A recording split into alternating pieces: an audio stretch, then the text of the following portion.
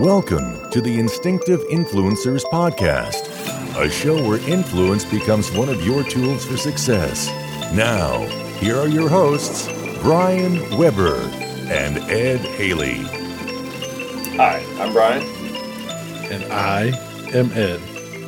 And this is the Instinctive Influencers Podcast. Ed, we have been on a hiatus for multiple reasons. Just life. Yeah, it is. And you know what I'm thankful for? You probably hadn't seen this because you don't get on there, and I do. I look at the Podbean, so that's who we distribute our everything out to. And on there, so it tells you the numbers and downloads and all this stuff. But it was, I want to say it was like 4 or 5 days ago. Like we had a massive uptick. Like one day, I think it was over 200 and something downloads in just that one day. It was kind of weird. I was like, man, that's crazy. But it's good that, they were, and I looked through, so you can see all the episodes that they're listening to. And it was everything from the very beginning all the way through. And it was just full of all. So somebody's out there checking us out. And it's pretty cool. So we've been on a hiatus. You said is life. You came to the States and you went back to Germany. Yeah. And I didn't get to see you because we were totally on opposite ends of the U.S., which is, was one of those things. But you got to enjoy seeing your family and being around them. And you even told me some funny stories. I don't know if we want to talk about those right now on here at a wedding and stuff. But how are things? That's what I want to know. How are things? No, it was good to come back. It's a little weird. I went to went and seen the football team ruin Cam Newton's return to Carolina. And it was just weird, man, because, here everybody's in these masks and, I went to a football stadium and it was like few and far in between. I was like, all right, whatever, cool. Just another barbecue nachos, which is something I missed from the States. And oh, by the way, it was delicious. Yep. But we got the chance. And it just was weird. It worked out too. The game we went to was also the Salute to Service game. So the Army Golden Knight parachute demonstration team was there. Oh, yeah. So I got to see that. Then it was Cam Newton's first game back. And we spent some time out at the lake house. And it was a good time. My kids came in and got to spend some time with not kids. They kept getting on me because I kept calling them the kids. And they're like, so, I mean, they're a little old for kids, I guess. The baby is 20, almost 24, but. Well, you should just start referring to as my adults came in, Yeah, my adults came in for a visit, and it was a good time. Lots of food, lots of cooking. I'm happy you get to go to a game and stuff too, that's, and you even saw, it was Washington you got to watch, right? Yeah, it's weird, right? Like, I'm there. It's the Salute to Service. It's my home team. Yeah. Team name to be announced, 2222. Yeah, 2222. Yeah. February 2nd. So, which is also a Tuesday. Yeah. Oh, yeah. It's really weird. I have I've seen a lot of different things out there. They actually have dwindled the names down to certain ones. One of them being the Admirals, maybe. Who knows? We'll see what happens. Yeah, so it just all worked. And Charlotte is a very beautiful city. I love Charlotte. So it was warm.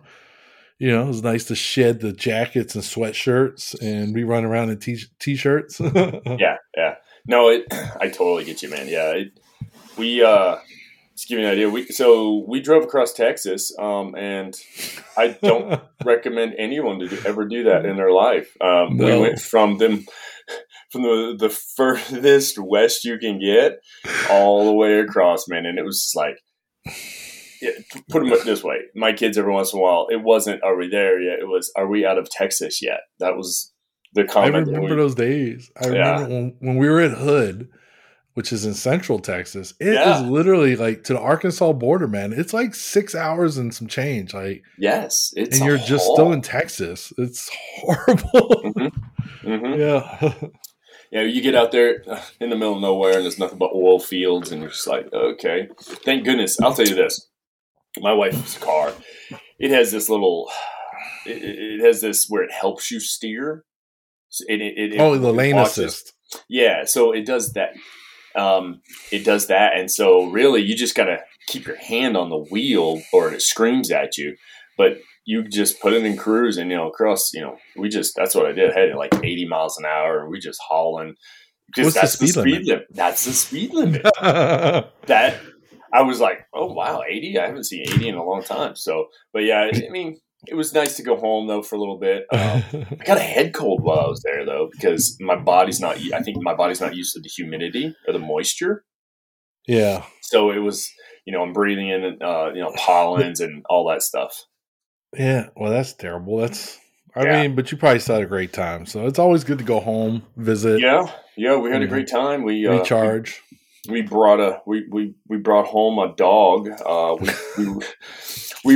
We were not going to get another dog until we get close to my retirement, which, obviously I can retire in 6 years.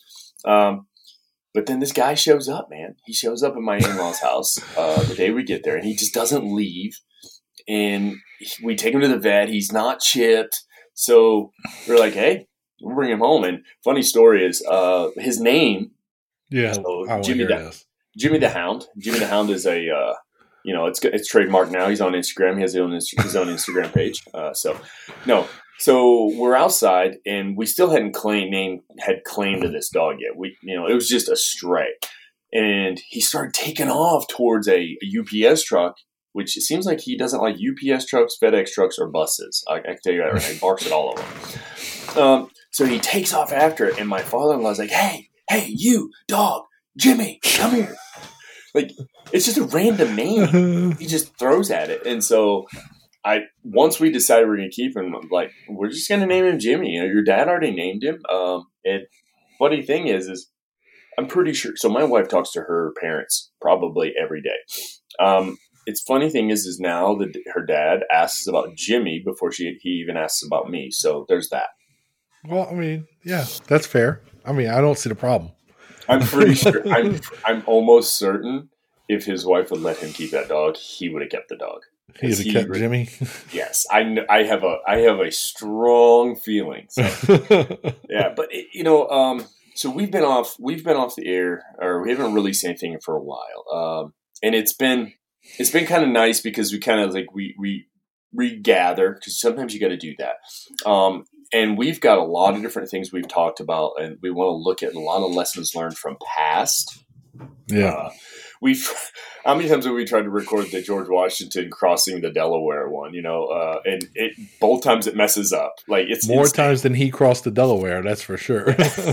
Yeah. So we've tried to record, we're going to get that one recorded because I think that's a good one. Like, to know what really took place there and to understand those lessons learned, especially leadership lessons learned. But we're going to hit we're going to hit some Revolutionary War stuff. We're going to hit some Civil War stuff, World War I, World War II, Vietnam, Korean War, Desert Shield, Desert Storm. I mean, we're going to come all the way through. We're going to hit different. And I really wanted to hit upon this, Ed, because of one, you've got your bachelor's in military history, and now you're pursuing a master's degree in military history. I know. And I said to myself, like, let's take Ed's history degrees, my leadership degrees, and let's just kind of like put them together. I mean, let's speak upon the things that we know, and just kind of inform people, and then it allows us to look at different perspectives, thoughts? No, I think it's an interesting idea because you're looking at these leadership lessons, but you're looking through a lens of culture now, right? Like you're looking at them a little bit differently, and there's dangers to that, of course. Yeah. But there's also value added in that because then it helps you take that lesson learned and make it make sense. Excuse me. Current in the current, modern time. So that should be interesting. It should be fun. Yeah. But before we go there, though, there was something that it really, in those, if you can see it, those of you watching, you can see a question behind me on the whiteboard here. This is something that we've been learning here at the Academy, and it's like every class you hear about something called Mission Command, and to understand what this is, I think allowing you and I to get on here and we kind of discuss we just go through the kind of the framework of it. And I know there are listeners that we have dealt with that are young, it's okay, that they don't know it. But I'm just trying. I want to get to a point where we're able to kind of pass on this knowledge that's going to help these juniors down the road. You know what I mean? I wanted to hit this one because I know it's an important thing. And so this particular topic, they started writing about it years ago. And then it's just kind of transformed over the years. And then we've come out with the Army just came out with the newest edition of ADP 6 not 6 yeah. I'm sorry. ADP 6-0. Here I am of Mission Command. I looked down and I'm like, yeah, there it is. Well, what happened was I looked down and I saw FM 100-5 that we were talking about earlier. And I'm like, no, that's not it. It's up here. I got my notes right there, FM 100-5 is important to me. I just want you to know It is. But they just published this 2019. So this is kind of new if you want to look at it it's published, but it's not new. It's an old concept that they've just kind of refined over the time, Ed. So before we get into the actual meat of this, is there anything you wanted to kind of throw out there about it? Yeah, I think what's interesting, Brian, is looking through the material, and I started looking through it, I said, oh man, I haven't learned about Mission Command since Master Leader course a few years ago. But then I start looking at it and I'm like, oh, well, that just makes sense. Oh, that makes sense. So when you say this, I mean, it's been a thing forever. Maybe we just added some titles to it, but the actual act, the actions, the principles, they've always been part of military leadership. And easily I can see where they would cross over into the civilian sector of working, which is funny. So I told you at the beginning, one of the things I've started doing as I prepare for my retirement is now I'm starting to really look at these military terms, these doctrinal terms, and things that we do and say, okay, well, how can I word that to make sense to, somebody who's not in the military? Because, don't necessarily want to say civilian, but, in that sector. But I think that's going to be good because now with us and the podcast, I think it's going to help me learn some of those things that's going to help me prep for my transition. So, yeah, looking forward to it. Let's see what we got. I think you're getting a chance to take these resources and kind of exploit them. And we're going to talk about exploiting a little bit in here. So real quick, I just want to get a quick note about this. We're going to cover what is Mission Command. However, so everyone understands we're not speaking for the Army. This is not something that's secret or anything. This is actually, if you want to look this up, you can look this up. You can Google what Professor is Mission Command. Yeah, you can look up ADP 6-0 so you can kind of understand where we're coming from. What I did was I basically took a lot of the meat, like the basic meat of it, and I put it together so we could kind of discuss certain areas. However, there is a great logic map that can be found in the very front of that very manual of 6-0 that will help people kind of understand the overall framework of it. And it makes sense once you understand it.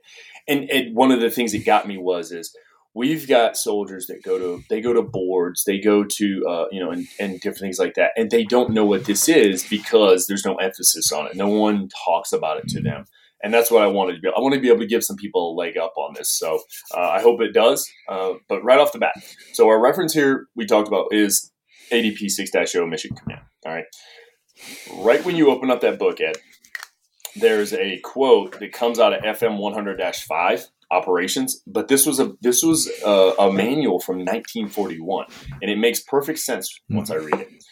The situations that confront a commander in war are infinite.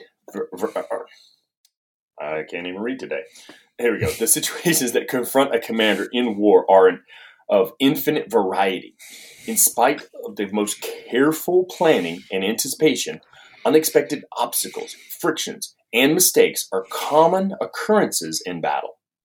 A commander must school himself to regard these events as commonplace and not permit them to frustrate him in the accomplishment of his mission.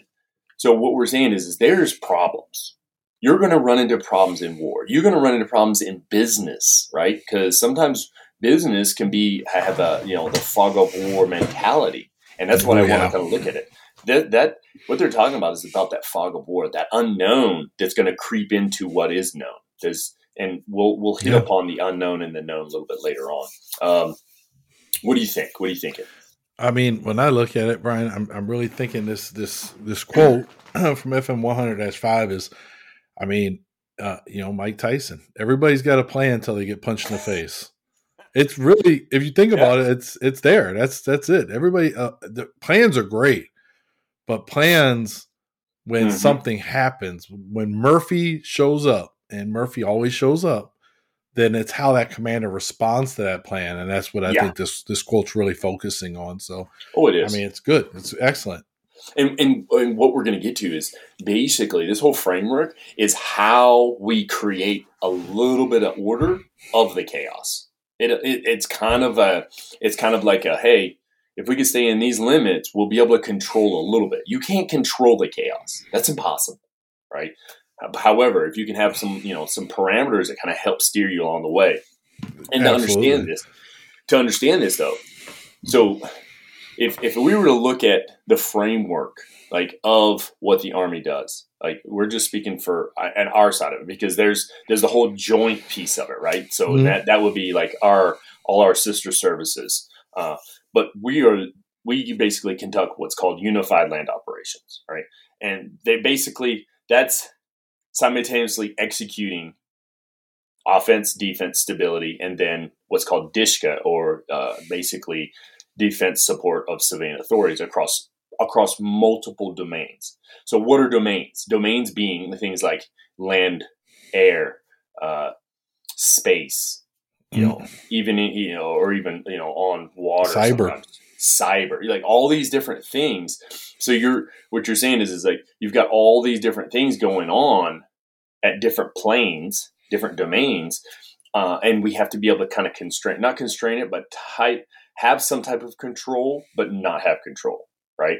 Because you got to give control to others. And basically, our job is to try to shape the operational environment, and we're going to hit upon operational environment also, first to prevent conflict, prevail in large-scale combat operations, and then consolidate gains as part of unified action. All right. So our job is, we don't want to have to go to war unless we need to. And if we do, then our job is to dominate. And then once we dominate it, then we're going to consolidate all that we've done to make sure that we're not taking over. All right. With that, to understand what Mission Command is basically, it's how we execute that unified land operations. It's the framework that allows us to execute it. It's how we get into. So basically, it's the Army's approach to command and control. Right. So we're going to talk about command and control, but at the same time, people have to realize we talk about it before. We heard Jocko say about decentralized command, and we're going to hit upon some of that too to understand how Mission Command works or decentralized command works into Mission Command. But it's basically that empowers subordinate decision-making and decentralized execution appropriate to the situations. Mission Command supports the Army's operational concept of unified land operations, and it emphasizes on seizing, retaining, and exploiting the initiative. All right. So this is basically how do we have command and control? How do we control the battlefield? By allowing junior subordinates to basically run their areas to complete the overall mission, right? To empower them, yeah. Exactly, we're empowering them. So what does that look like in the civilian sector, though? Oh. To me, what does that look like? That looks like you have a CEO, and you probably have what's called the C-suite, and you have all these different figureheads, but then you have managers. You'll have managers of different sorts, supervisors, stuff like that across the company. That CEO can't be telling every single manager what they need to do every day. Right. That's that decentralized piece where they're saying, okay, well, this is what we want. This is what I'd like to see us to go. Go ahead and make it happen. State. Yeah. Yeah. Here's the end state. Yeah. Yeah. Okay. Exactly. So and sharing that vision, right? Like we talked about vision before. So they share that vision. Here's my vision of what the end state is. Mm-hmm. So here we are now. Here's my end state. I need you to figure out what goes between these two pillars. Absolutely. Get us there. Yeah. Okay. And what we're doing is, though, we're going to go into that because there is something that kind of correlates to that vision within the principles of Mission Command. And we're going to hit upon, so Mission Command first is basically decentralized execution through delegation of decision-making authority to subordinates. So let's say I'm in charge of X, Y, and Z. X, Y, and Z are my subordinates. All I'm saying is I need this done. They make it happen by making the appropriate decisions within the parameters of what I needed done. The areas, there are multiple areas of this Mission Command. And what you're going to see is you have principles, then you have elements of command and control, and then you have what's called the warfighter functions. Associating the final one, the warfighter functions, to the civilian sector, we'll see where that goes. I think I have a general concept that would work. However, I really want us to really focus more on the principles and then the elements, because I think those are going to associate better. And it also gives listeners an understanding of what we're getting into. So successful Mission Command is enabled through these principles. And basically the principles are, you have competence, mutual trust, shared understanding, commander's intent, mission orders, discipline initiative, and then risk acceptance. Let's start right off the bat with that competence. You want to hit upon what it says about competence, brother? Yeah, so what it says here is commanders and subordinates achieve the level of competence and perform assigned tasks to standard through training, education, assignment experience, and professional development.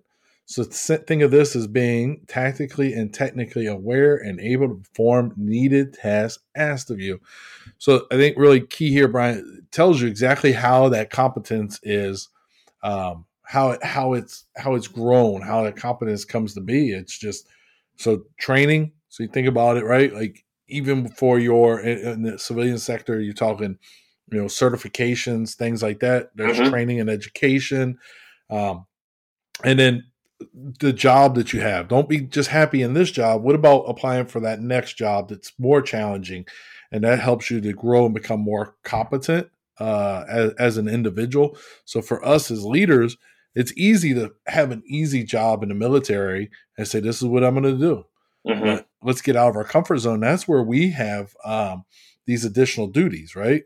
So it's easy for me to just worry about my specific area, but you know what? I also want to be the equal opportunity leader. I want to be in charge of the program to ensure fair treatment.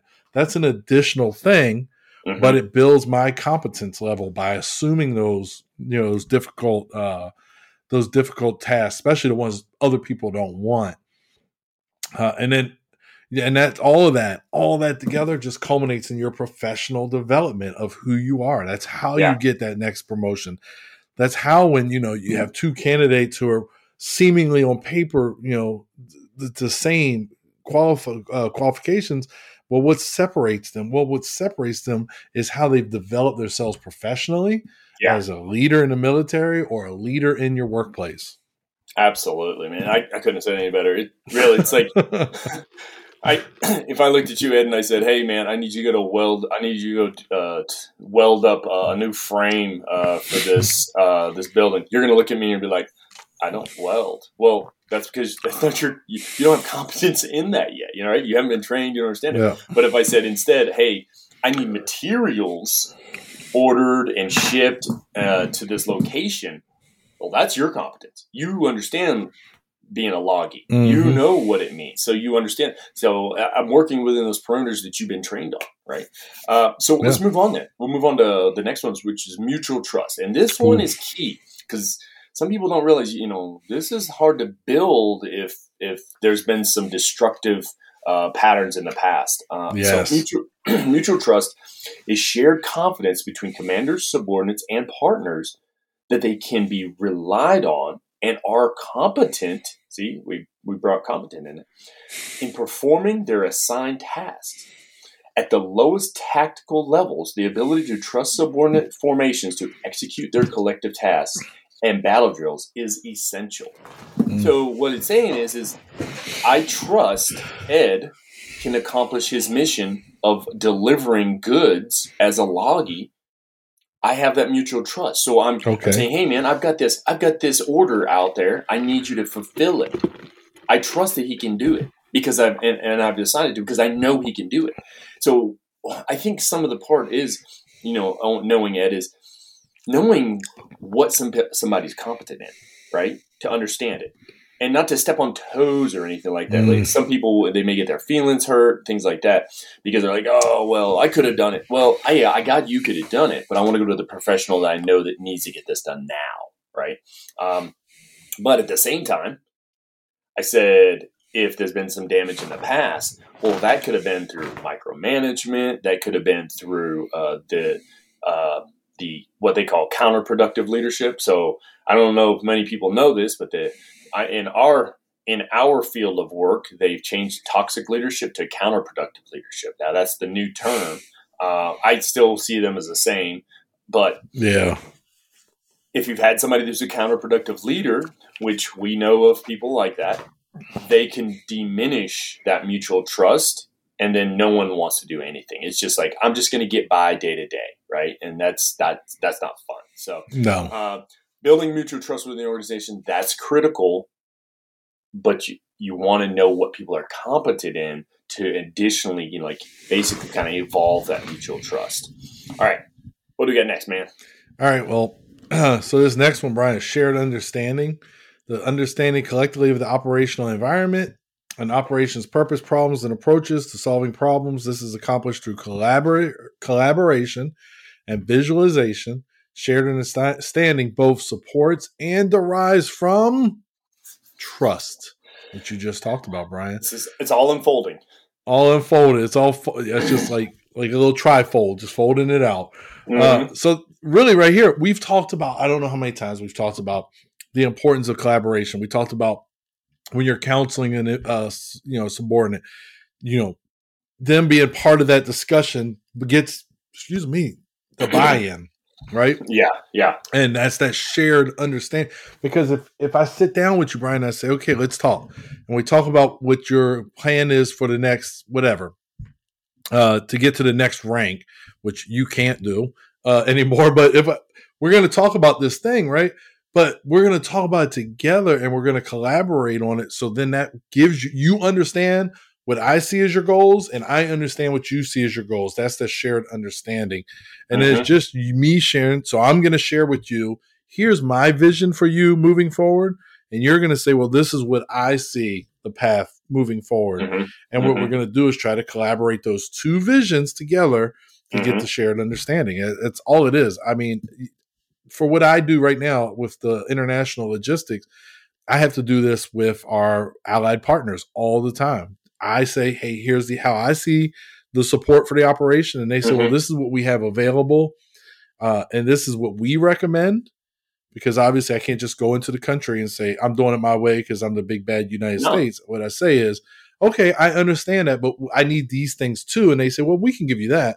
Then we develop as partners a shared understanding moving forward for logistical support in whatever X country is. So, shared understanding as a principle of mission command. What I like about it is, so operational environment. Let's go ahead and clear the waters up there real quick. That's basically the area in which you work. That's all, but that's all the different little entities coming in. So let's say you're somebody who's in sales, right? You're in sales of mattresses, right? You work at a mattress store. So what is your operational environment? Well, not only is it the store itself, it's the customers coming in looking at things. It's also it's your, I wouldn't say enemy, but your rivals out there that are, you got another mattress store down the road. You've got the online people who are selling direct to home type thing. So it's your operational environment. It's like what you're working within, the constraints that are enemies, friendlies, and then just bystanders. And you got to kind of see it that way. So if we understand that, we can understand all the other elements. But if you don't understand who your enemy is. You don't know who your friendly is. You don't even know yourself enough to be able to perform. Then you're not going to be able to perform within a shared understanding. And that's operations purpose, problems, and approaches to solving problems. Those are critical. So I have to be able to see what problems are. I have to try to forecast problems that could happen, right? We're not going to see all of them, but we're going to see some. And then once we see some, we got to start building answers to those for the just in case, right? It could be, I have somebody coming in the door. I'm a mattress salesman. I have somebody coming in the door and they've talked to me. They would like to buy X mattress, but they also seen this other one online that they feel like they can get a better deal. Yeah, exactly. Which is kind of weird. There's a store here in town. My friends went to it. They bought a purple mattress from the store in town. I always thought I didn't know they were doing that. I didn't know they were doing that. It's not bootleg, is it? No, it's the real deal. They get the same one. Actually, it's the same one I have. Man, it's pretty nice. I'm not trying to advertise for purple mattress or anything, but it's a good mattress. Yeah. Oh man, I haven't done the drop the eggs on them yet. There's the rabbit hole. I miss the rabbit holes. It happens. Yeah, but if I can understand that could be a problem, right? I am dealing with a competitor that could possibly outdo me by giving some type of discount. I've got to work through that, right? I got to create some type of shared understanding across my staff, those types of things. All right, we're going to move on. We're going to move on to the next one. It's called Commander's Intent. However, it's what you basically mentioned earlier. It's a vision, right? It's visualizing through to an end state. And here's what 6-0 tells us about Commander's Intent. Commander's Intent is a clear and concise expression of the purpose of the operation, so why we're doing it, and the desired military end state, what we want it to turn into. It provides a focus to the staff and helps subordinate and supporting commanders act to achieve the commander's desired results, otherwise known as his vision, without further orders, even when the operation does not unfold as planned. Like you said earlier, everyone has a plan until they get punched in the mouth, and then things going to change, right? And that's exactly what it is. So we're looking at Commander's Intent is his vision for basically the purpose. I have to know why I'm doing what I'm doing, and then where they want me to go. All right. Commander's Intent can be pretty easy, or it can be convoluted at the same time. It could be like a really broad statement. But what we want to do is we want to make sure we don't want to over complicate the Commander's Intent. We want to we want to sell as many mattresses as possible to every customer that comes through the door. Mm-hmm. All right. And that might be the simple Commander's Intent of whatever. But we want to make sure that we don't overcomplicate it by adding all kinds of little details into it. I just need to know why I'm doing it, and then what you need me to do. All right. Yeah. Go ahead, brother. No, I'm saying, I think that, I was thinking as you were reading, in the first few words, you have one of the most important parts of the Commander's Intent, that clear and concise. Oh, yeah. Right? I mean, many businesses and organizations have mission statements, or they have a vision statement. Those things are kind of their Commander's Intent, right? Yes. It's letting the employees know, this is what we're here to do. This is what we're here, to accomplish. And so in the episode that I have an idea for later, we'll talk more about those type of things, but yeah, definitely I think Commander's Intent, you just have to have the understanding, and it's got to be something understood at the lowest level, right? Yes. From the new hire, whoever the newest person you hired is, whether it's the dishwasher, the janitor, or Schmugatelli on the cash register, they should all understand what the intent, what our mission is as an organization, so that they can push to achieve that result, that end state for that we have for our organization. Yeah. And so you're going to get that initial guidance through the Commander's Intent. However, the very next part that you're going to go into, that kind of gives us a little bit more details, right? That's where the details come in. That's where the deets. Yeah, that's where the intel, that's where the information comes in. That's where it's kind of putting a little more pinpoint on what needs to be done by you in your organization or your organization, but it still doesn't give you the exact checklist, right? And you want to cover that very next one? Yep. So the next one we got, Brian, is mission orders, and those are directives that emphasize to subordinates the results to be attained, not how they're to achieve them. Mission orders enable subordinates to understand the situation, their commander's mission and intent, and their own taskings. And so these are important because this is the guidance now. Here's the intent. Here is, how we're going to, how we would like to get there. But then there's still that wiggle room for you to do your, whether your thing is to, use the person, ask the person, at say a restaurant, ask them their first name and use their first name the whole time. Maybe the organization doesn't say that is the thing, but our goal is to create a family-friendly environment, and you decide to do that. Yeah. Well, then now it does become the norm because other people see you doing it. Maybe if you're a waiter or waitress, your tips are up because you're special, not special, but extra friendly. So those are the type of things that could help you to achieve the overall intent of being a family-friendly organization. Oh, yeah. And, we're about to jump into some elements here that really hit upon. So the mission orders, it's giving you kind of like, hey, this is what I need done from you.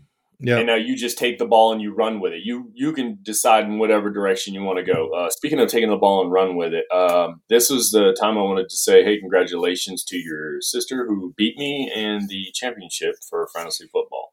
I didn't hear you. What was that? Yeah, I lost again. Yeah. 2 years ago it happened against you. This year it happened against your sister. Always a bridesmaid, never the bride. That's how I felt. I just want to take a quick interlude here about that. And also, though, I did want to say how I beat you twice in a row. So it's a 2-1 this year. What trophy was that for? Just to beat you. Oh, no trophy. Okay. I just want to make sure. But no championship. It's called the Beat Ed Trophy. But I have beat you for a championship. Yeah, whatever. Okay, just checking. All right. So, hey, we're going to move on. We're obviously going to move on. So the mission orders give us kind of like that, whatever. But what the next two areas that you and I are going to cover, Ed, to me, those are the critical points about that decentralized command that we've talked about, right? That decentralized command we've heard Jocko talk about. It's that whole, all right, hey, here you go. Here's the ball. You do what you need to with it, all right, to make sure we get it to the end zone. The first one is called discipline initiative. This right here, this one, it can wreck an organization or it can make them one of the best, okay? I would say that if we look back in time, Ed, if we want to look at some famous organizations in the Army, and you're probably going to know where I'm going with this, that use some discipline initiative to really overcome the enemy, I would say Easy Company. You can look at the things that they've done in there. Some of the things that were instrumental that created, they had some discipline initiative and they wreaked havoc as they went across Europe, right? Yes, absolutely. And so I think there's a lot of organizations, especially in that particular conflict, that fell into that. But yeah, I mean, when you talk about it, you're talking about PFC's Privates First Class stepping up and taking charge of stuff and making things happen. We were watching, actually, it's funny. We just watched 1941 movie Sergeant York with Gary Cooper. It's listed as one of the 10 greatest war movies, and I had never seen it, so we watched it. And literally his Medal of Honor is because they're pinned down, the machine gun fire is coming, and everybody above him has been killed. He is at the time a corporal, and now he's the highest ranking non-commissioned officer on the ground, and he starts low crawling. And he starts taking out Germans. And next thing you know, he's in a bunker next to them shooting out of trenches in World War I. And he's in a corner where they can't really reach him, but he's just pot-shotting them. He's a good old boy from Tennessee, right? Yeah. Nashville area, Cumberland.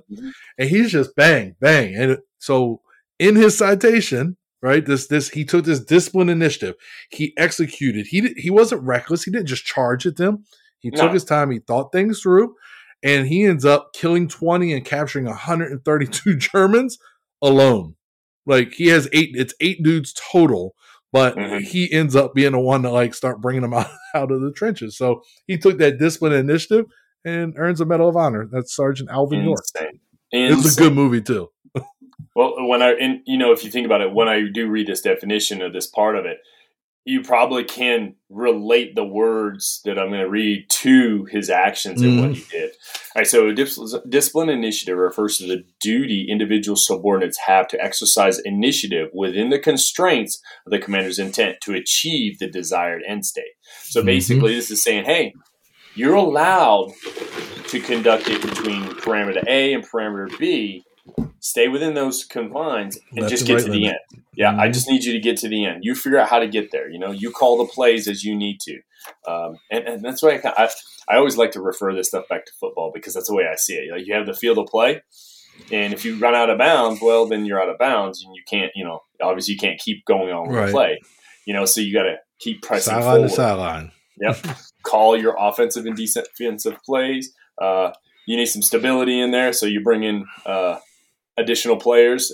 So, hey, let's look here. So, subordinates exercise initiative when the commanders to the constraints of the commander's intent to achieve the desired end state. Simply put, discipline initiative is when subordinates have the discipline to follow their orders and adhere to the plan until they realize their orders and the plan are no longer suitable for the situation in which they find themselves.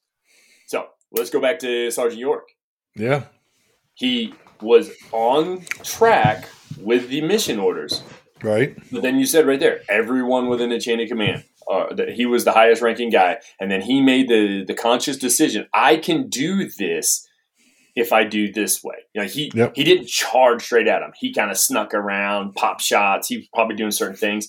But he took that initiative and then he made the mission happen.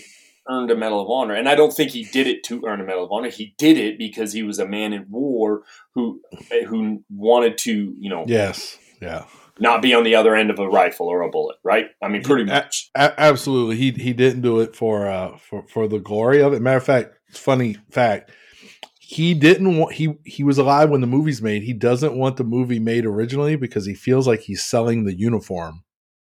He originally he was like, no, you can't do that.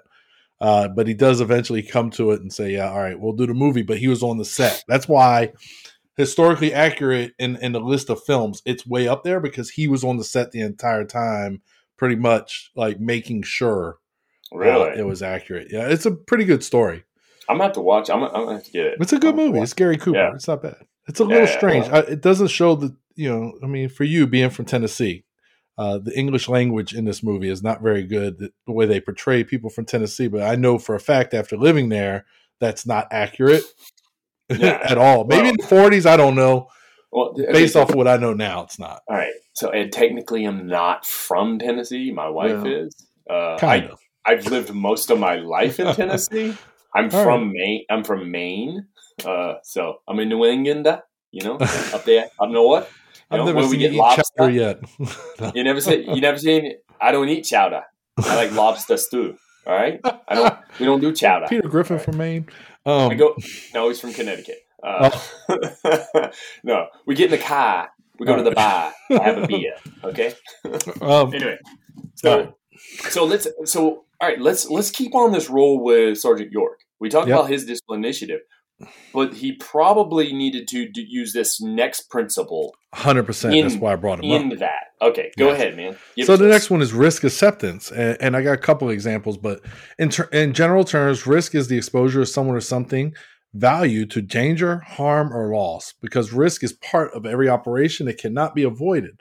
Commanders analyze risk in collaboration with subordinates to help determine what level of risk is this and how to mitigate it.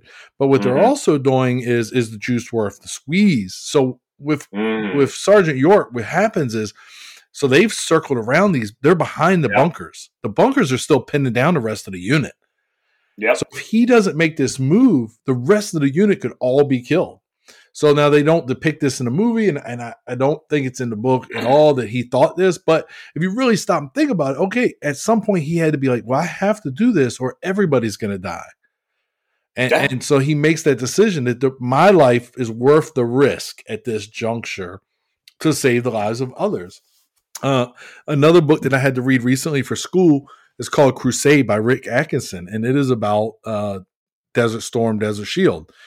And because of his experiences in Vietnam, General Schwarzkopf was very, very against risk of soldiers' lives.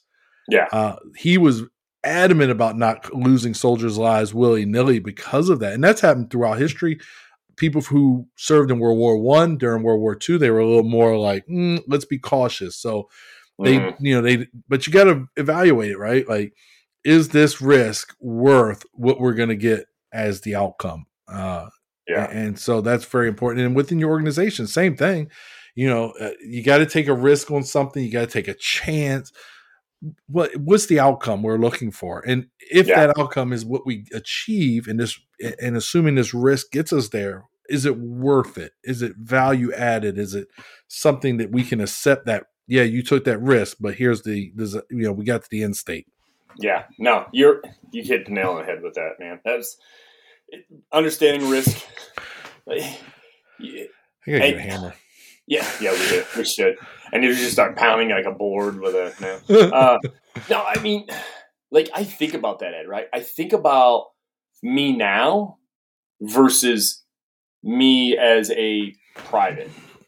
I had no idea of understanding risk, and I took a lot of risk on a lot of things. There was a reason why I put an LNTV in a pond in Korea. I mean, because I didn't understand risk, and I was stupid.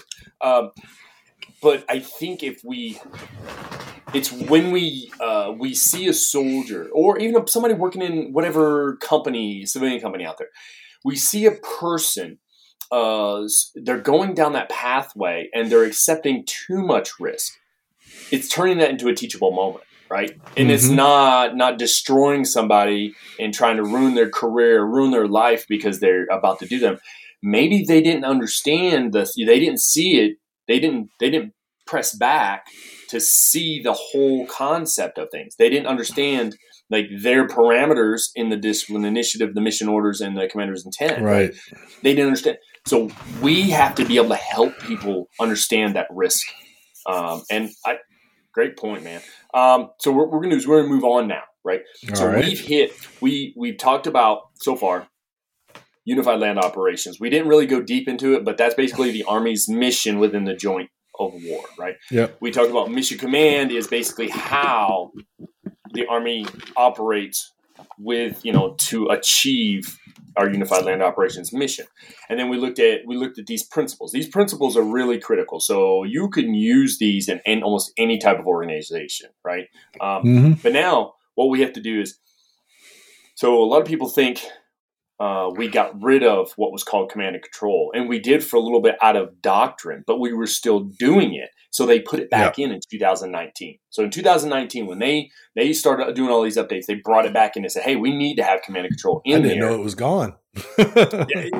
Because we've always operated that way. Yeah. We always have. Like, it's not like it was something that's like, oh, well, we're not going to do that anymore. We're just going to do this other thing.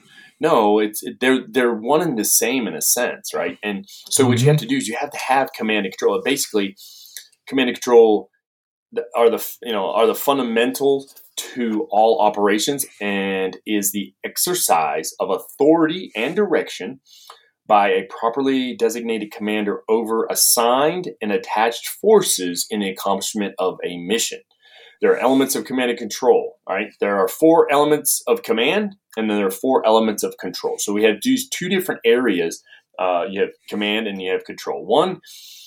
So to give you kind of an idea, so you have what's called the art of war and then the science of war.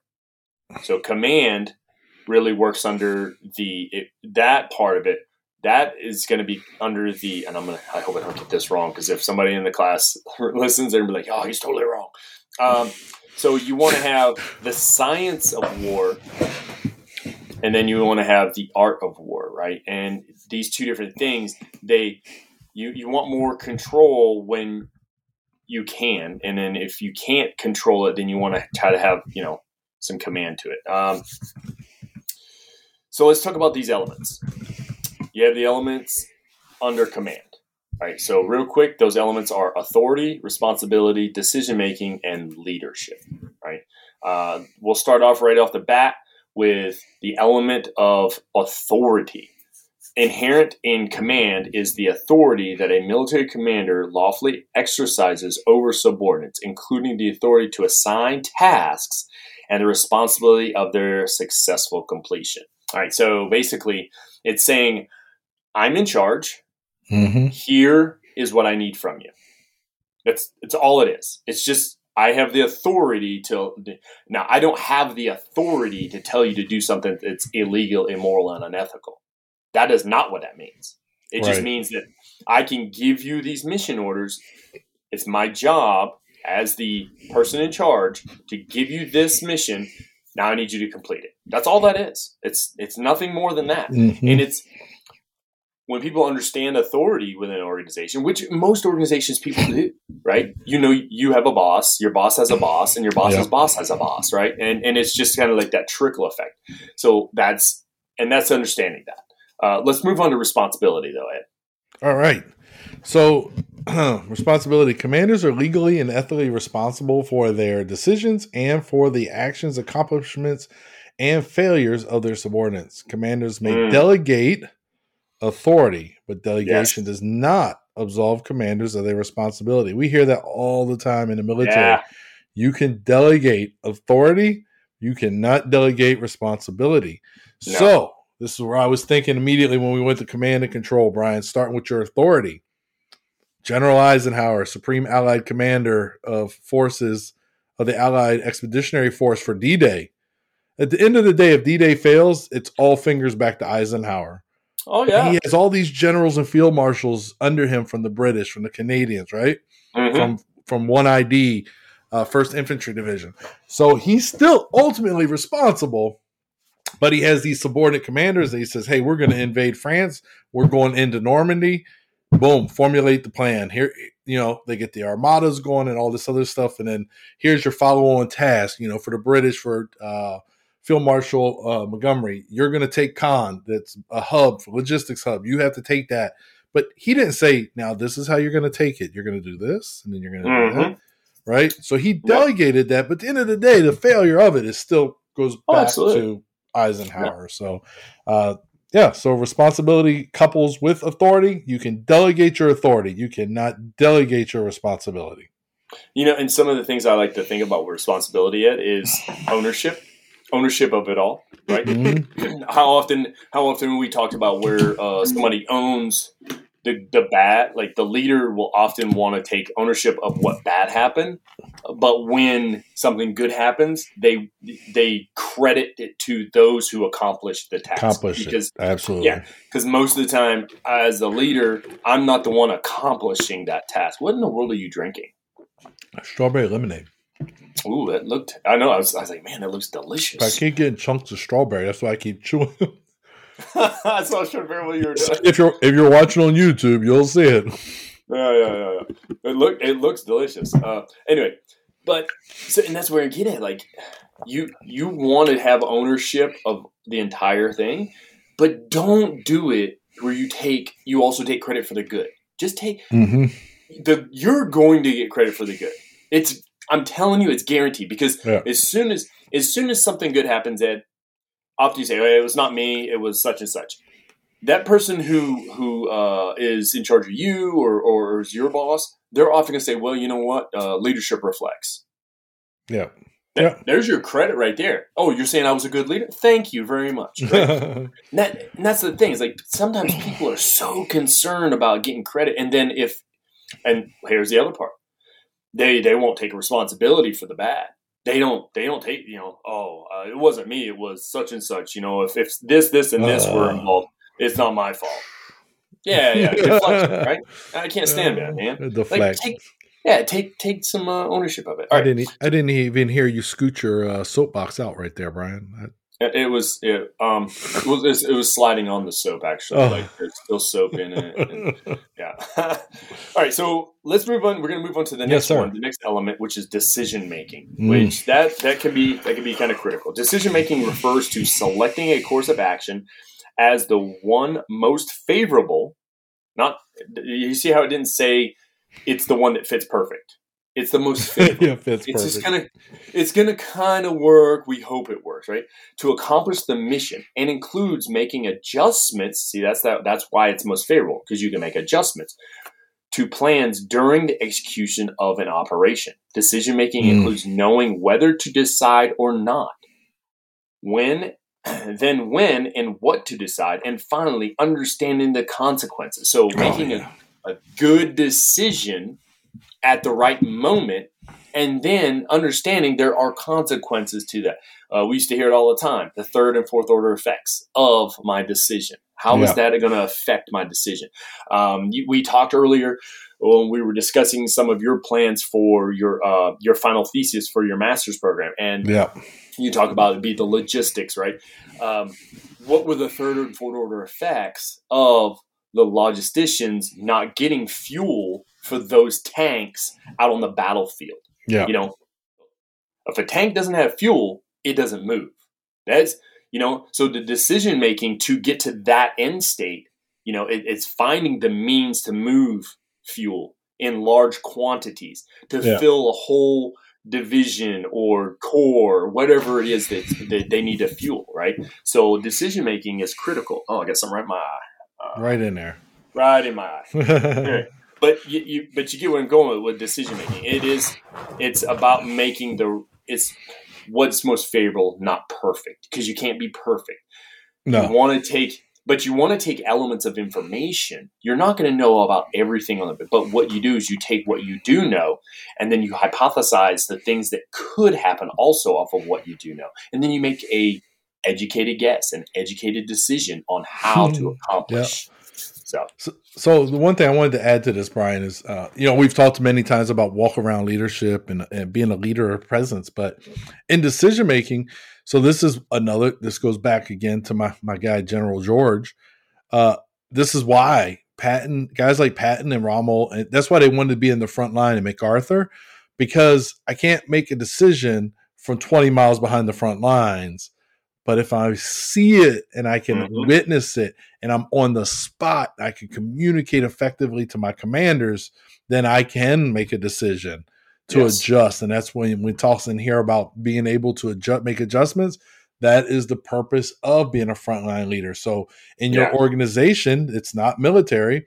That's also the reason of being a walk around type of leader, because when those things happen, when those questions arise, it allows you to be at the front, to have a vision, and to make a good informed decision. If you're in your office and you never leave your office and your team is out there, you're not gonna effectively be able to make decisions from your office. Like, you may get lucky here and there, but there's things that are going to happen that you're just not going to be able to decide on or not know. And by the time somebody comes to your office, gets you, it might be too late. Yeah. Hey, so it's funny you brought it up. You can't make the decision in office. One of my core room instructors, he often quotes Patton. He loves Patton as much as you do, I think, sometimes. But he often says, no good decision was made from the armchair, the swiveling armchair. Yeah. So, so obviously we hit authority, responsibility, and decision making, but that all those elements crucially need this next one that you're going to talk about. Yes, they all are part of leadership, which refers to influencing people by providing purpose, direction, and motivation while operating to accomplish the mission and improve the organization. That's one of Brian's favorite things. I will always associate leaving the organization better than you found it with you. And that's not a bad thing. That's a great thing, because you should, right? That is leadership. When we're talking about command and control, and we're talking about command as part of command and control. Yes. As a task force commander, as a whatever, you want to leave your organization better than you found it. I want to be jealous of how successful my organization is after I leave, because I want to have a role in that success. You know what I mean? Absolutely. I want to look back and be like, wow, my warehouse, my supply support activity, my warehouse won the outstanding supply award Mm-hmm. after I left. Well, I mean, I helped set that base, and hopefully that is what helped them build and to get to that level. So I want that as a leader, when I lead the Yeah. organization. So I think very important to remember that and still accomplishing my mission, and so leadership, all encompassing of these things in command. Yeah, and so that particular one that you read about leadership, that is the Army's definition of leadership. So always has been. It has, and you know what I've always liked about it is that it's basically a two-part thing. Mm-hmm. It's the first part is about influencing, and then the second part is about accomplishing the mission, right? But that influencing part, influencing people, but providing. So you're providing this. You're not just saying, hey, just get the mission done. Yeah. You're actually providing some purpose. You're actually providing direction. Hey, so why are we doing this? Direction being, okay, we're going that way. And then you're motivating them, right? You're motivating. Yeah. You're not demotivating. You're not discriminating. All these different things that are counterproductive. You're not doing those things.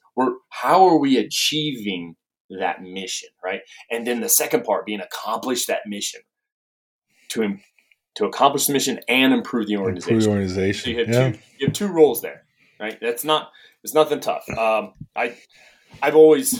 It's funny. You can look at definitions of leadership, whether it be in civilian, military, whatever. And I've looked at multiple ones through my degree plans.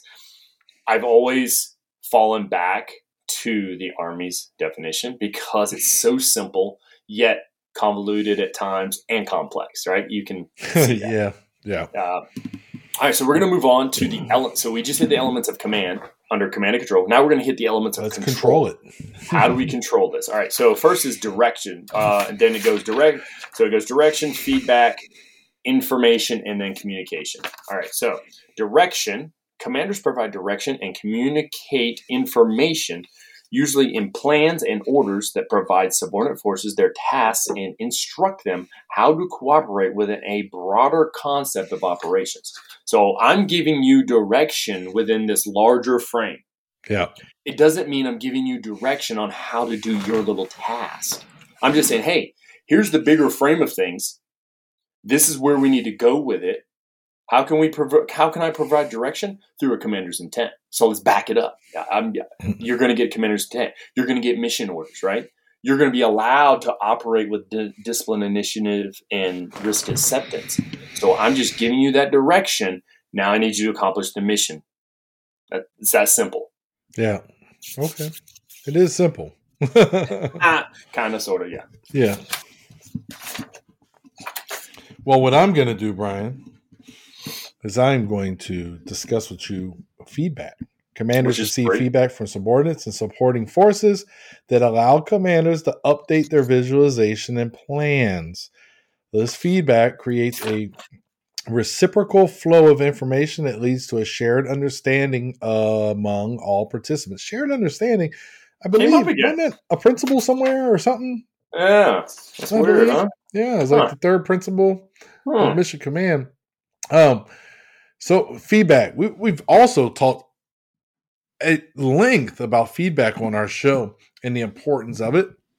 It's free. And I love here that commanders receive feedback from subordinates and supporting forces, not peers, not seniors. And they may get feedback from them as well, but that's not the focus always, because when you start moving echelons above the boots on the ground guy or gal, right? You start losing a little bit of that touch. Mm-hmm. Yep. Where the subordinate is at the ground level. They're at the impact. They understand a little bit better. And then you get that feedback. And it allows, and so as with anything, the feedback allows the commander to make the necessary adjustments to improve the organization, improve their mission, improve their overall performance, whatever it is, improve sales in an organization. These are many ways that in the elements of control, feedback is important. Yes. Yeah. And so I would definitely hit upon. Let me give a few people out there, if they ever decide to come to this organization I'm at now to learn feedback. So feedback is critical. You're going to get feedback all the time. You're going to get feedback from instructors. You're going to get feedback from your peers. You probably even get feedback like me. I get some from my wife on things. However, look at it at a different point of view. If you go on to an organization to become a sergeant major, right? So I want you to think about, like, if you're a junior and you're listening to this show, I want you to think about the future. You're going to think about those 2 ranks above where you're at, or 2 ranks in advance of where you are. However, part of your job is to be what you just said, among the group, the battlefield circulation, getting that feedback. Because I'm going to tell you right now, a commander and a sergeant major are not going to always be in the same place at the same time. If they are, they're wasting time. They are wasting their time, because then that sergeant major can take that feedback that he or she has received from the organization and then present that. Hey, this is what I'm seeing, sir or ma'am. This is what I was talking with X, Y, and Z about. They're projecting this, and this. So that commander is now, or let's say CEO, whoever it is, they're now receiving information, and it's starting to look the same. Okay, so we need to go this direction. It helps them make new decisions, new intent, things like that. Yeah. So, you talked about your examples for feedback, made me think. I remember being a young private and wondering, why is the first sergeant always by the chow line in the field?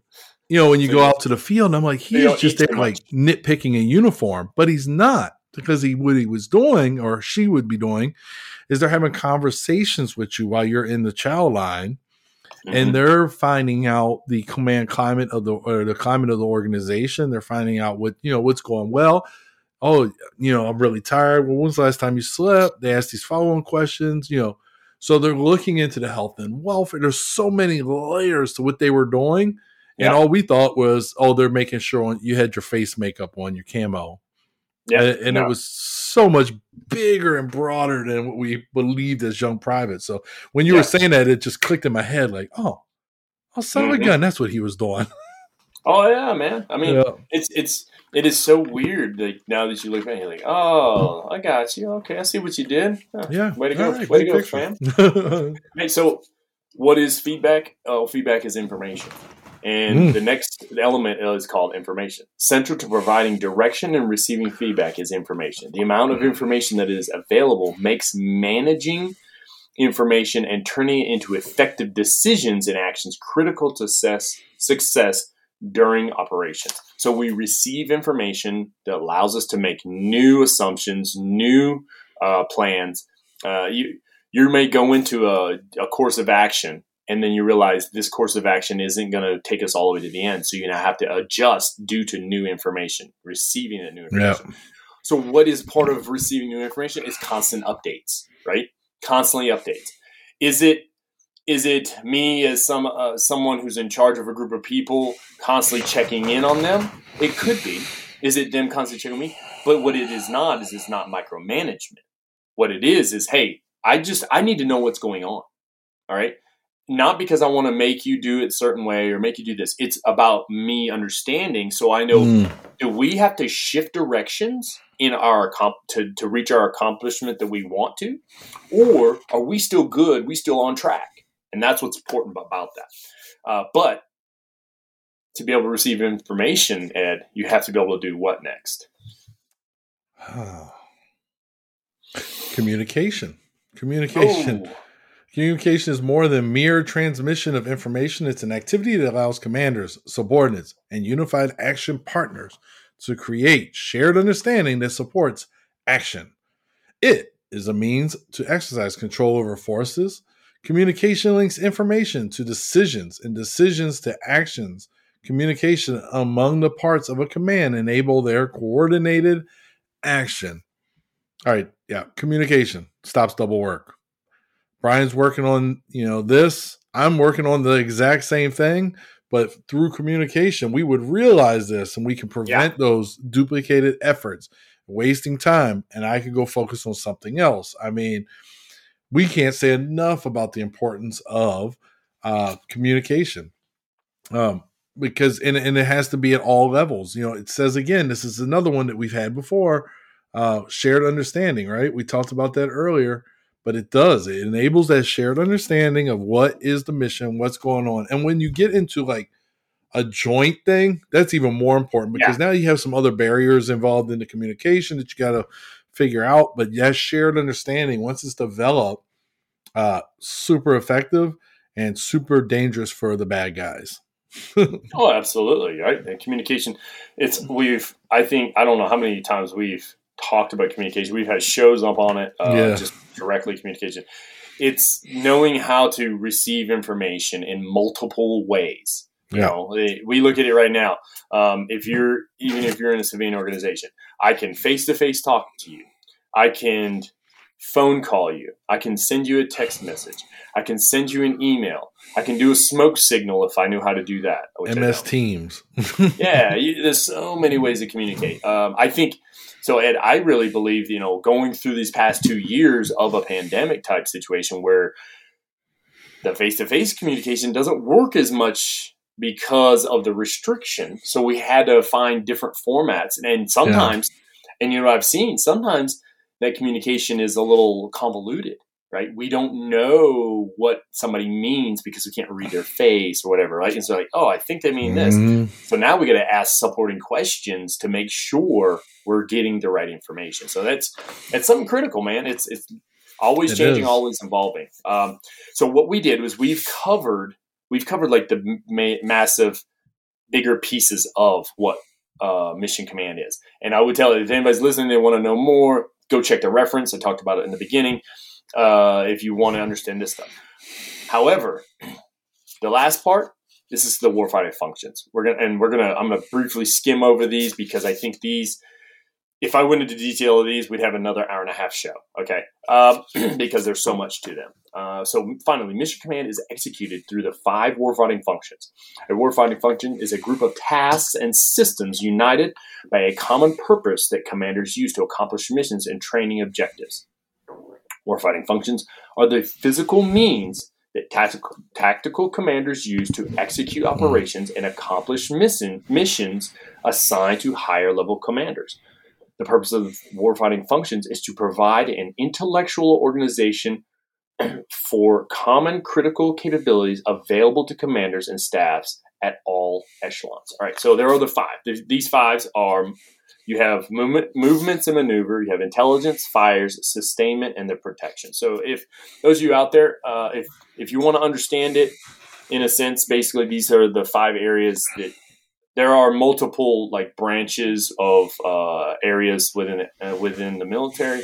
However, these 5 areas, everything falls under one of these 5. And sometimes some of these things can fall under more than one. Right? Yeah. So let's think movements and maneuvers. That's your boots on the ground. That's your firsthand contact with the enemy. That if you're in a civilian organization, those are the individuals getting the stuff done on the ground. They are literally pounding the pavement. They are out there making things happen. They are making the contacts with all the other lower echelon people to create business. All right. That's what that is. That's our infantry. And then the other type of combat arms in a sense, right? Then you have intelligence. So intelligence being, that's our information receiving, right? That's what that is. But that's not just receiving it. That's also seeking it out. That's doing that's doing your due diligence to research the information to become more intelligent on it so you can make good decisions. So those are individuals who are seeking out the information. If you're in a company, that could be somebody who's studying your basically your rival. That could be somebody who's looking at the marketplace in X, Y, and Z to see how they can compete against these other organizations. That's what that is. That's collecting data to allow for good decision making and then passing it out to all the other warfighting functions. Then you have fires. So fires is basically indirect, right? That's not just in the Army. That's not just the artillery. Fires could be multiple things. It's indirect fire. It's not that direct contact that we talked about with movement maneuver. This is the more like, all right, let's say I'm doing advertisements for my company to get more sales in X, Y, and Z. But I don't know the exact market right now. So I need to put out feelers to find my market areas, right? That's like doing that whole, you're just doing a spread offense on advertising. And then you start receiving from intelligence and from information from movement maneuver. Oh, this is where we're at, right? That's basically indirect fires to earn back what you need, right? But it is the things like your artillery. It is like for instance, if I'm calling in for somebody to take out a larger area, that's what that is. Then we go with sustainment. This is you all day long, Ed. It's sustainment. Yeah. You want to tell us what sustainment means? I mean, sustainment is basically the logistics to support an operation. It can be anything from, we talked about earlier, fuel for tanks, but it could also be the tank itself, providing that tank. Like it could be moving it, fixing it. For repairing it, or repairing that aircraft and doing maintenance for 6 weeks on one aircraft. It can also be so for us in the military, we have what's called Transcom. That's who moves equipment from the United States to whatever theater of operation we're going to be in. They're part of that logistics thing. How's that going to happen? What's going to happen at the port? What do we need to support that movement at the port? In your organization, if you're listening to this at work, look down. If you got a pen in your hand, if you got a computer in front of you, that's probably got some kind of logistics. You probably are responsible for it somewhere along the line. You're probably signed for it. However that process works. If they provided it to you from work, the printer or the printer paper and the printer came through a supply chain. Supply chain management is all part of that kind of sustainment. Yep. It's how do we keep this going, right? Like there's the front line, there's the indirect, there's the receiving information, but how do we keep it going? Like we've got to keep it going. And then the final one is protection. And protection is like, so how do I protect what I have?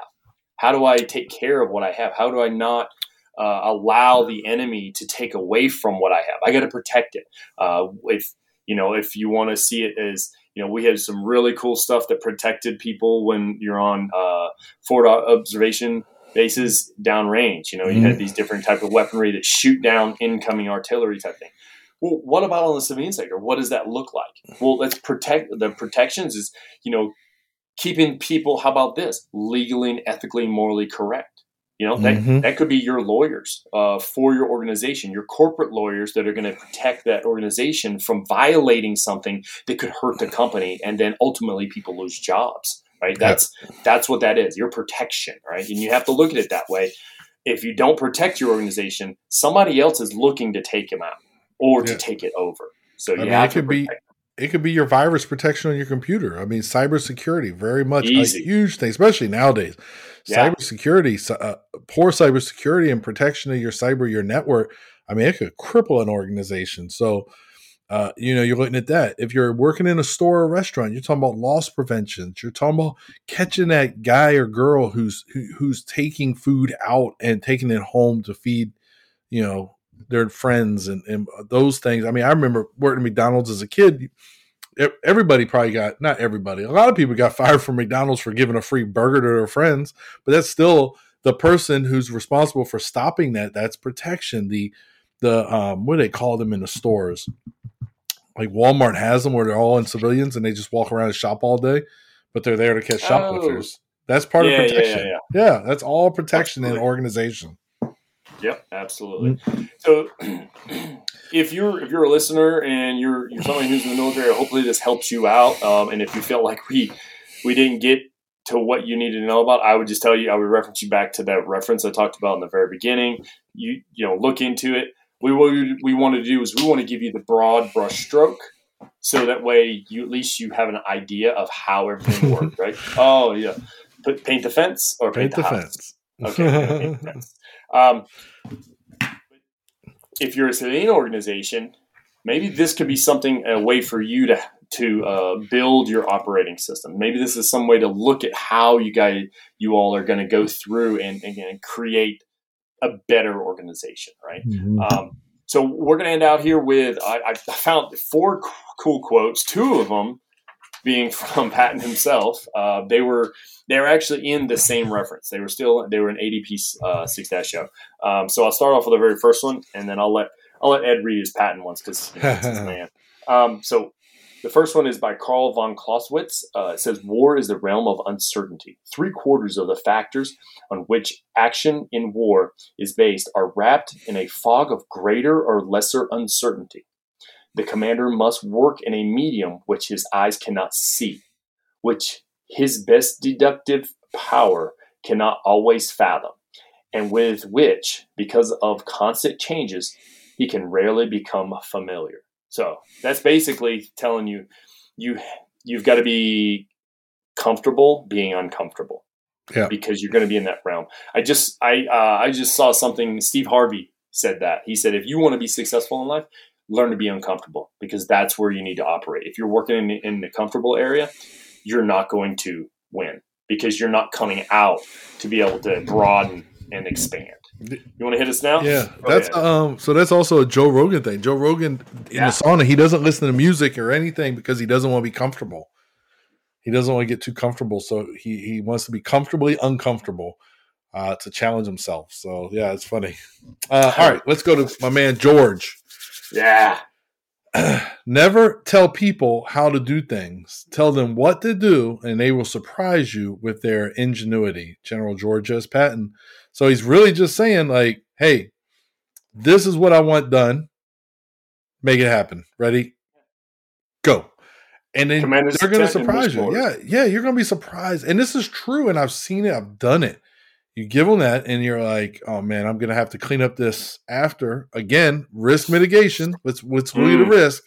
Is it worth it? Is it something that if they do a poor job, I'm going to have a lot of explaining to do? If so, maybe you keep a closer look on it. But yeah, really, if you just let them go, I mean, people are amazing. People are amazing, and they could surprise you with what you get out of them. Exactly. No, you're exactly right. You want, I'm going to give the next one. I'm going to hit that the Marshal of the Soviet Union, Mikhail and Tuchevitsky. That's what I want to say. So avoid taking firm control or a tight rein over the battle. Avoid taking control. So we talked about command and control earlier, right? Yeah.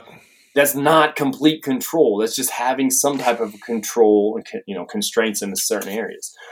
These measures are likely to hold back the offensive during a penetration or pursuit, and thus damage their chances of success. So we're saying, don't constrain it. Allow them to go forward. Obviously, we have to work in the morally, ethically area lawfully. However, allow them to press forward. Just support them with that sustainment we talked about. Support them with that intelligence we talked about. Support them with that the indirect fires, right? Those areas, the protection. But just allow them to push through. And you could see that in business too. If you allow businesses to just kind of push forward, you may become, that organization could be more successful than what you had dreamed of. Yeah. All right. Yeah. Ed, give us that last one by your man, George. Despite the years of thought and oceans of ink which have been devoted to the elucidation of war, its secrets still remain shrouded in mystery. War is an art, and as such, is not susceptible of explanation by fixed formula. Yes. Yet, from the earliest time, there has been an unending effort to subject its complex and emotional structure to dissection, to enunciate rules for its waging, to make tangible its intangibility. I mean, he's just saying it's so complex, and you can't just put it in a box. It's not going to be a cookie cutter solution. And this goes with a lot of things. There's not always a cookie cutter solution. You got to let it go. You got to work outside the realm of your comfort, outside that box you want to put it in, because you're putting in a shoebox, man, but you need like a big screen TV box. You're not working with it. So that's in the most simplest terms. I don't think George Patton had a big screen TV, but This is what he's getting at. Like, and he was that. You couldn't put General Patton in a box. Nobody puts Baby in the corner. You couldn't put him in a box. You had to let him go. Problem is, sometimes you let him go and he slaps a soldier, and you got to put him back in his box. But he just slap him, though, bro. He did it in a hospital. Yeah, twice. Yeah. Oh, yeah. Sometimes she, yeah. So basically, we looked at Mission Command. We looked at different things. We looked throughout Mission Command. We picked up the principles. We picked up elements of command, elements of control. We looked at the warfighting functions. If you have a question about one of these things, I'm more than happy to take any questions on it. But Ed, I do have a question for you, friend. 16.3. No, that's not it. That's not it? Okay. No. Okay.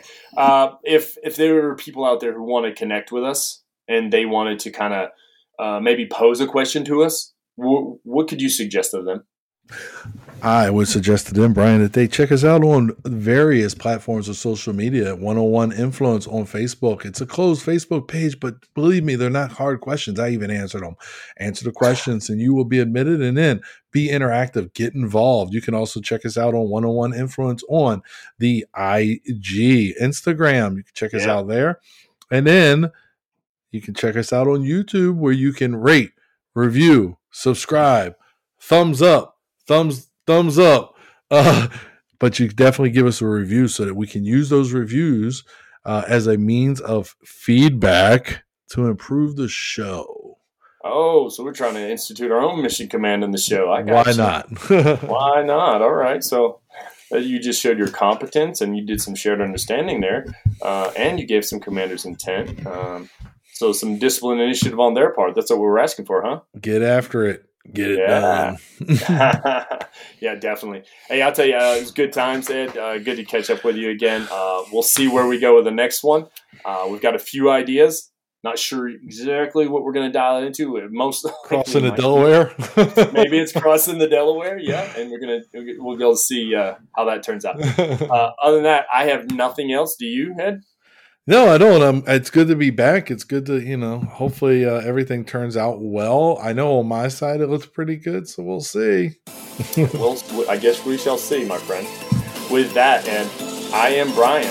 And I am Ed. And this has been the Instinctive Influencers Podcast. Thank you so much for listening. Have a great day. I should really wear a helmet and do an episode, like a Roman helmet or something like that.